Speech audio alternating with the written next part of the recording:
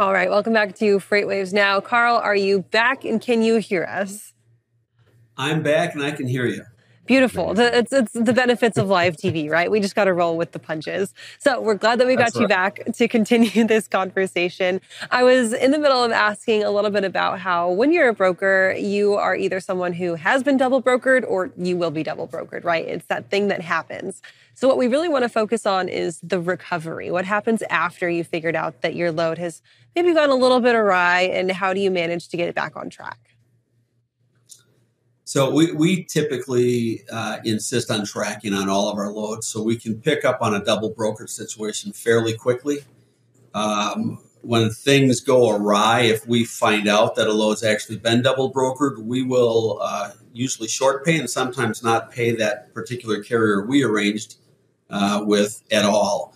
We try to find out who's the actual carrier that hauled the load, and they're the ones we're going to pay.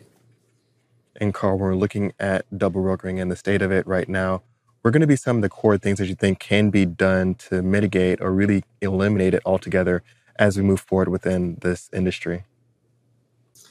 So there's a number of things that can be done, and it includes not just actions by the broker and the carrier, but actions by the actual shippers. Shippers should always be looking to make sure that the carrier that they arranged the freight with, including the broker, if there's a broker in the middle of it, show up on the bill of lading as the carrier. So as an example, it'd be Circle Logistics / whatever the carrier name is, or Circle Logistics. When a carrier comes in, shippers should then, in fact, also look at the truck and try to figure out, is this truck actually the right carrier with the right signage on the truck? So it starts at the shipper level. Shippers need to be a little bit diligent on their end to make sure they're giving the load to the right person. On the broker end, we insist on establishing a tracking before the load is fully dispatched so we can tell where that driver is. And from there on out, we look at everything from pictures of the load as it's being loaded or unloaded, signage on the trucks, and what does the bill of lading and the signatures look like. It takes a lot of work from all sides to really ensure that double brokering is not happening. I still believe that there's no way we will completely resolve the issue. But if everyone does their due diligence on the front end of a load, we should be able to reduce the level of infractions that we see. A lot of times that due diligence can be really tough for brokers to have, right? Especially if you are in a very fast-paced environment. Maybe if you're managing anywhere between 10 to 20 loads at one point in time, it becomes easy for things like that to slip through the cracks. So a lot of the people right now are trying to kind of bring forth some technology to really help that. I think about systems like Highway, who look and try and prevent that double brokering, right, from a payment side of things. Can you talk about the use of technology in the space and where tech's role kind of sits in being that extra hand to help stop double brokering? Yeah, absolutely. We utilize a number of tools. There's all sorts of tools available that will give you a full profile of the carrier to tell you whether or not that carrier has brokering authority or not.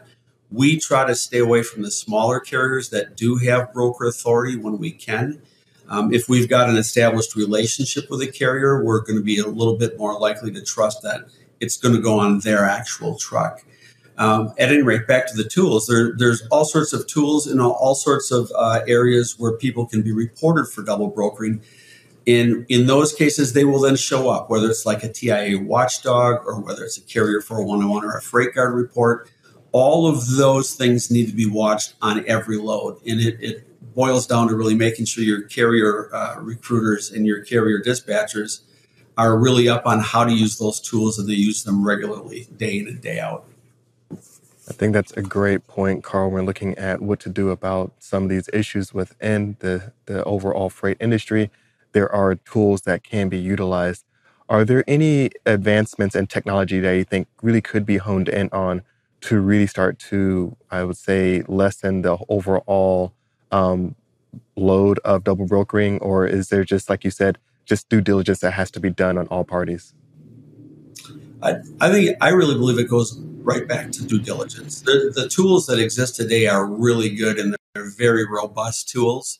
But if they're not being used at all or not being used properly, that's what creates the problem. So the key is, again, go back to due diligence, know the carriers you're working with, know their capabilities, and have a good understanding of whether or not they do broker on the side or they do not. Again, due diligence. The tools are there today. I'm sure the tools will continue to become better as time goes on, but there's a lot of really good tools out there today. So right now, when it comes to punishment for double brokering, obviously it's not necessarily looked at as a legitimate crime. And that's one of those things TIA and other double brokering fraud prevention advocates have been lobbying for, is to look at this to find some real consequences.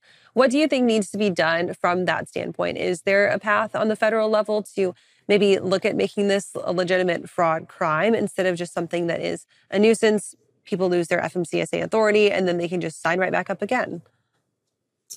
And I think there could be some more done. As of today, if you're running a carrier, whether you're a contract, common carrier, or any kind of a carrier, you're going to be subject to potential DOT audits. As far as I know, there aren't any audits at all going on when it comes to brokers from the government side of things. So in other words, we don't see the DOT coming into a brokerage saying, we want to look at your documents, we want to figure out who's getting your freight, and truly do a deep dive into whether or not the freight's going to carriers or going to other brokers. I don't think it would hurt to have that. It might tighten up the market a bit. There's other things you could do right now. I think it's a $75,000 bond or surety bond that you have to be a broker. When I first started in the business, it was $10,000. It may be time to raise that again to weed out some of the small people who really are just going to double broker and don't have a good business plan. Without adding some sort of consequences to the people who are getting caught double brokering, I don't think we're ever going to make a change. And the consequences have to come from some sort of a watchdog organization or the government. Karl Fillhouer, VP of Sales over at Circle Logistics, thanks so much for joining us this morning. Thank you, guys. Have a good one. Have a good one as well. We're glad we got him back on to continue that conversation. Right now, we're going to toss things over to Tony Mulvey. He's here for today's Research Corner with Joe Antoshak.